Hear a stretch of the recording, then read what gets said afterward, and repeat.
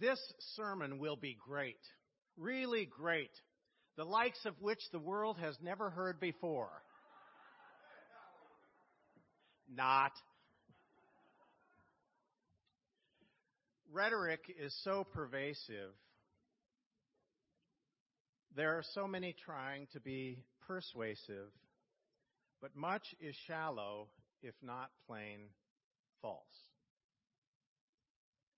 I want to take a moment of pastoral privilege just to say how broken my heart is by the tragedy in Charlottesville, Virginia. I suspect you share some of that same concern for the difficulty and the violence and all that has gone on there. I just have to say that I don't see it quite as some might, that there is hatred and bigotry on many sides. When there is hatred and bigotry and racial intolerance, that is evil. I don't care how you try to slice it or paint it. And as a person of faith, I have to say that my convictions say that we cannot live in a world or a country where it's acceptable to allow racial intolerance to spread and be said to be okay. We may have different viewpoints about things, but we have to understand that we are all children of God. And as a person of faith, I truly believe that. Well, there are many different denominations, hundreds of different denominations and slices of people within Christianity, and each tradition has a way of authorizing people for ministry to do the kind of work that I do as an ordained ministry in the United Church of Christ. And we have certain protocols and educational standards that have to be met. And then before one is ordained, you have to go through what's called an ecclesiastical council. And that's where you're interviewed and asked lots of questions. Well, some traditions have more protocol and hoops to jump through than we do, but some have much less. And one of those denominations that doesn't have a lot of criteria, but just some, had a person who was being interviewed without a lot of background and education, but felt called to the ministry. And so as he was being interviewed, the committee asked him to tell a little bit about his understanding of the Bible. And here's what he said. Once there was this man traveling from Jerusalem to Jericho, and he fell among thorns. And the thorns sprung up and choked him. And he went, and he didn't have any money, and the Queen of Sheba, she gave him 1,000 talents of gold and 100 changes of raiment. And he got into a chariot and drove furiously, and when he was driving under a big juniper tree, his hair caught on a limb of that tree, and he hung there for many days. And the ravens brought him food to eat and water to drink, and he ate 5,000 loaves of bread and 2 fishes. One night, when he was hanging there asleep, his wife, Delilah, came along and cut off his hair, and he dropped and fell on stony ground. But he got up and went on, and it began to rain for 40 days and 40 nights. And he himself hid in the cave, and he lived on locusts and wild honey. After supper, he went on and came on down to Jericho. And when he got there, he looked up and saw old Queen Jezebel sitting down away up high in a window. And she laughed at him, and he said, "Throw her down out of there." And they threw her down 70 times 7. And of the fragments that remained, they picked up 12 baskets full, besides women and children. And they said, "Blessed are the peacemakers. Now, whose wife do you think she will be at the judgment day?" Perhaps you've heard of a preacher who, although not quite as confused, made little sense and said very little of import with all of his or her rhetoric. Hopefully it wasn't one of your preachers, although there have been times in my life when I've been almost that confused. But haven't you heard people, and they don't have to be preachers, who give a lot of lip service to God and yet say very little with their lives? They're all fluff and blow and no show. Verse 46 of our Lucan text says, "Why do you call me Lord, Lord, and do not do what I tell you? In this day and age, we're inundated with communication, and to the average person, words are cheap. See if you can catch the rhetoric of these words spoken by Holden Caulfield in J.D. Salinger's The Catcher in the Rye. This may take you back a few years. In the first place, I'm sort of an atheist. I like Jesus and all, but I don't care too much for most of the other stuff in the Bible. Take the disciples, for instance. They annoy the hell out of me, if you want to know the truth. They were all right after Jesus was dead and all, but while he was alive, they were about as much use to him as a hole in the head. Now, at first glance, that statement doesn't seem so bad. He thinks Jesus is okay, and he likes the disciples after the resurrection, though before that they were real clods. Yet, he doesn't claim that Jesus Christ is Lord, and he misses the point entirely that the disciples' struggle is our struggle, to figure out who Jesus really is and what it means to follow him, imperfections and all. You see, there are many words and questions that seem to say and ask a lot, but never really get to the heart of the matter. I've said before that there are two different kinds of questions. There are curious questions and crucial questions. A curious question might be, did Jesus actually walk on water? And for some strange reason, that question gets equated with the question of, was Jesus really who he said he was? The answer to the one doesn't really make all that much difference in the way we live our lives. The answer to the other does. So it seems that when we try to make curious questions crucial questions, we avoid the deeper realities of life. The things that take place on the surface of life are often the things which catch our eye but deafen our ears. For as columnist Sid Harris once wrote, when we see most clearly what we should be and do, that momentary glimpse is so painful that we voluntarily blind ourselves. And this blinding is what we call reality. And that's precisely what happened to the chief priests and the elders. Here again, our lesson from Matthew. And when he entered the temple, the chief priests and the elders of the people came up to him as he was teaching and said, by what authority are you doing these things? And who gave you this authority? And Jesus answered them, I will ask you a question. And if you tell me the answer, then I also will tell you what authority I do these things. Now, the baptism of John. Was it from heaven or from people? And they argued with one another. If we say from heaven, he's going to say to us, well, then why didn't you believe him? But if we say from people, we're afraid that of the multitude, for they all believed that he was a prophet. So they answered Jesus, we do not know. And he said to them, neither will I tell you by what authority I do these things. These verses may well be the direct consequence of the cleansing of the temple, when Jesus upset the tables and drove out the money changers. He had defied the authority of the established religious order. And so when asked by what authority he was doing these things, Jesus could have easily answered by saying, God called me to do these things. But he didn't. Instead, he used a common Jewish custom of teaching by answering a question with a question.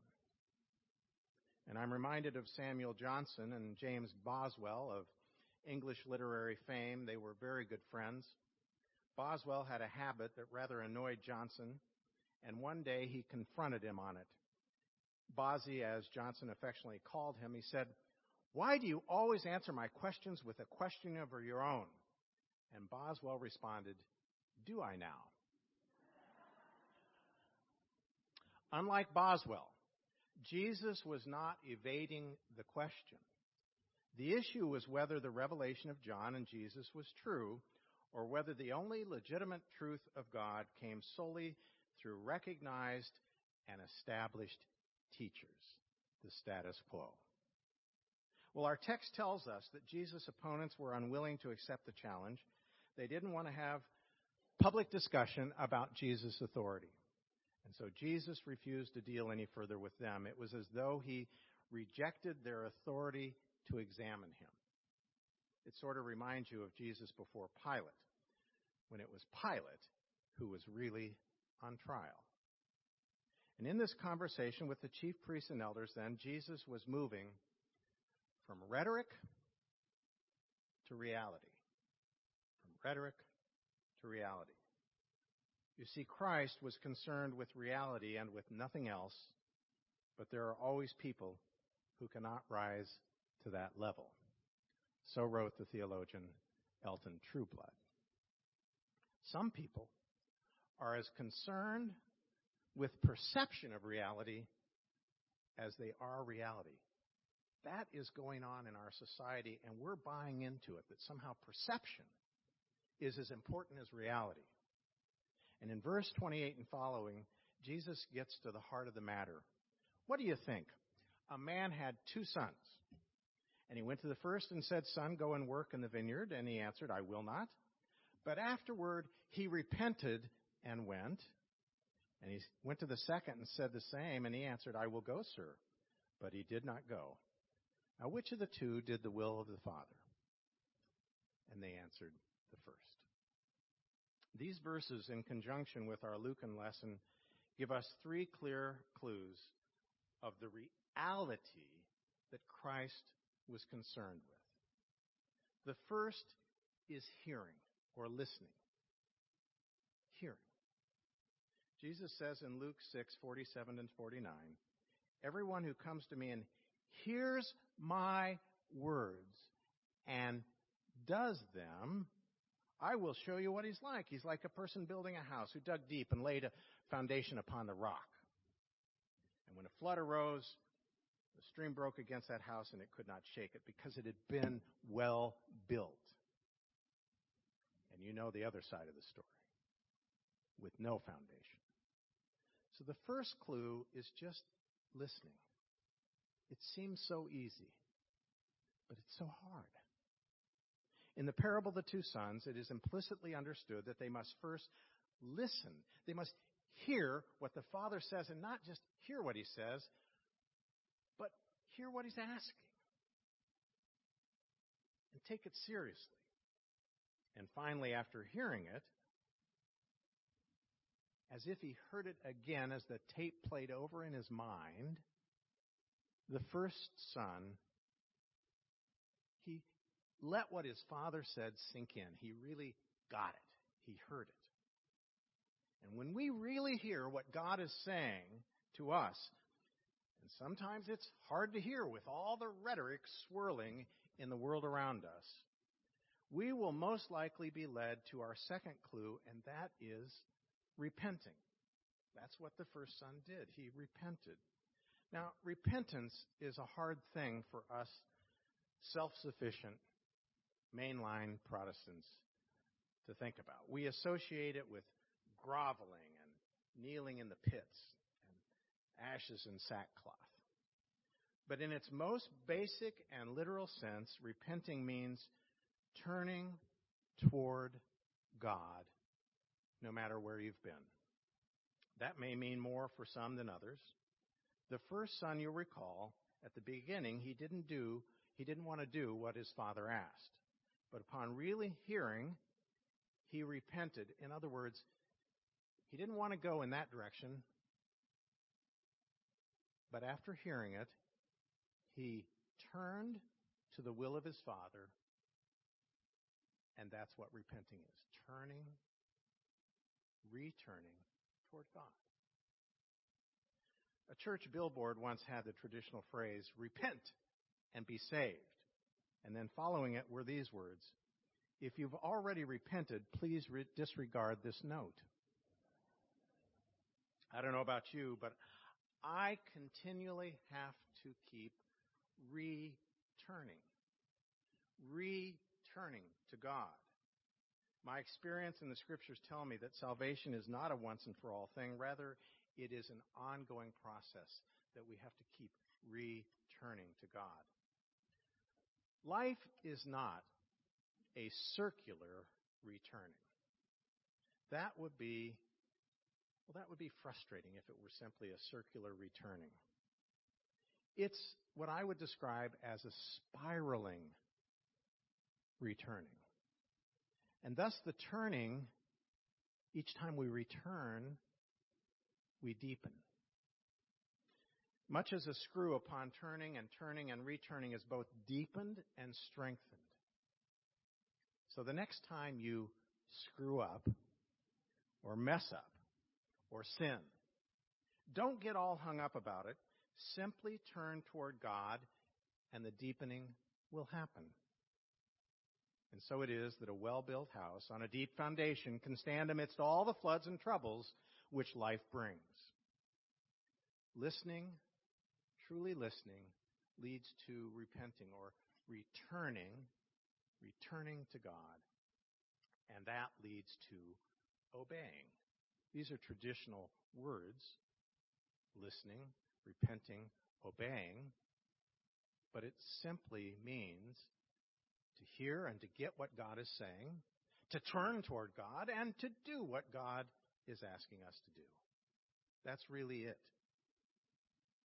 And thus it is that the Swiss psychiatrist Paul Tournier could say, Christ calls us to repentance so that forgiven and set free, we can throw ourselves into action and bring forth fruit as he himself asks. After repenting, the first son obeyed. He went to the vineyard and he did the work of his father. Now, we've only looked at the first son this morning for our 3 clues, and not the second. Suffice it to say, in the words of a common saying, the smallest good deed is better than the grandest intention. Rhetoric or fluff can often prevent hearing, repenting, and obeying. Jesus showed us what reality is all about. His obedience was displayed by hearing God and loving God's word, turning fully. He opened himself fully to that sense of God's call in his life. And he did it. He obeyed. And the word obedience comes from the Latin word to listen. To listen. Obedience, then, as embodied in Christ, is a total listening, a total getting it, a giving attention to at all times to what God is saying, and then doing God's will. The great medical missionary Albert Schweitzer has said, everyone must work to live, but the purpose of life is to serve and to show compassion and the will to help others. Obedience, then, is to serve God and others. Hearing, repenting, and obeying. From rhetoric to reality. All the fluff and stuff around us. From rhetoric to reality. It starts with hearing and listening to God's call, which leads to repenting, to a returning toward God, which leads to obeying and doing God's will. Beginning, mean, and end. God, through Jesus Christ our Lord. Well, my words can only point to Christ's reality. It is only Christ who can move us from rhetoric to reality. So I want to close with these pointing, adapted words of the anonymous poet. Jesus shut within a book isn't worth a passing look. Jesus prisoned in a creed is a fruitless Lord indeed. But Jesus' reality for all is to hear, repent, and obey God's call. From rhetoric to reality. Let's live it. Let's live it.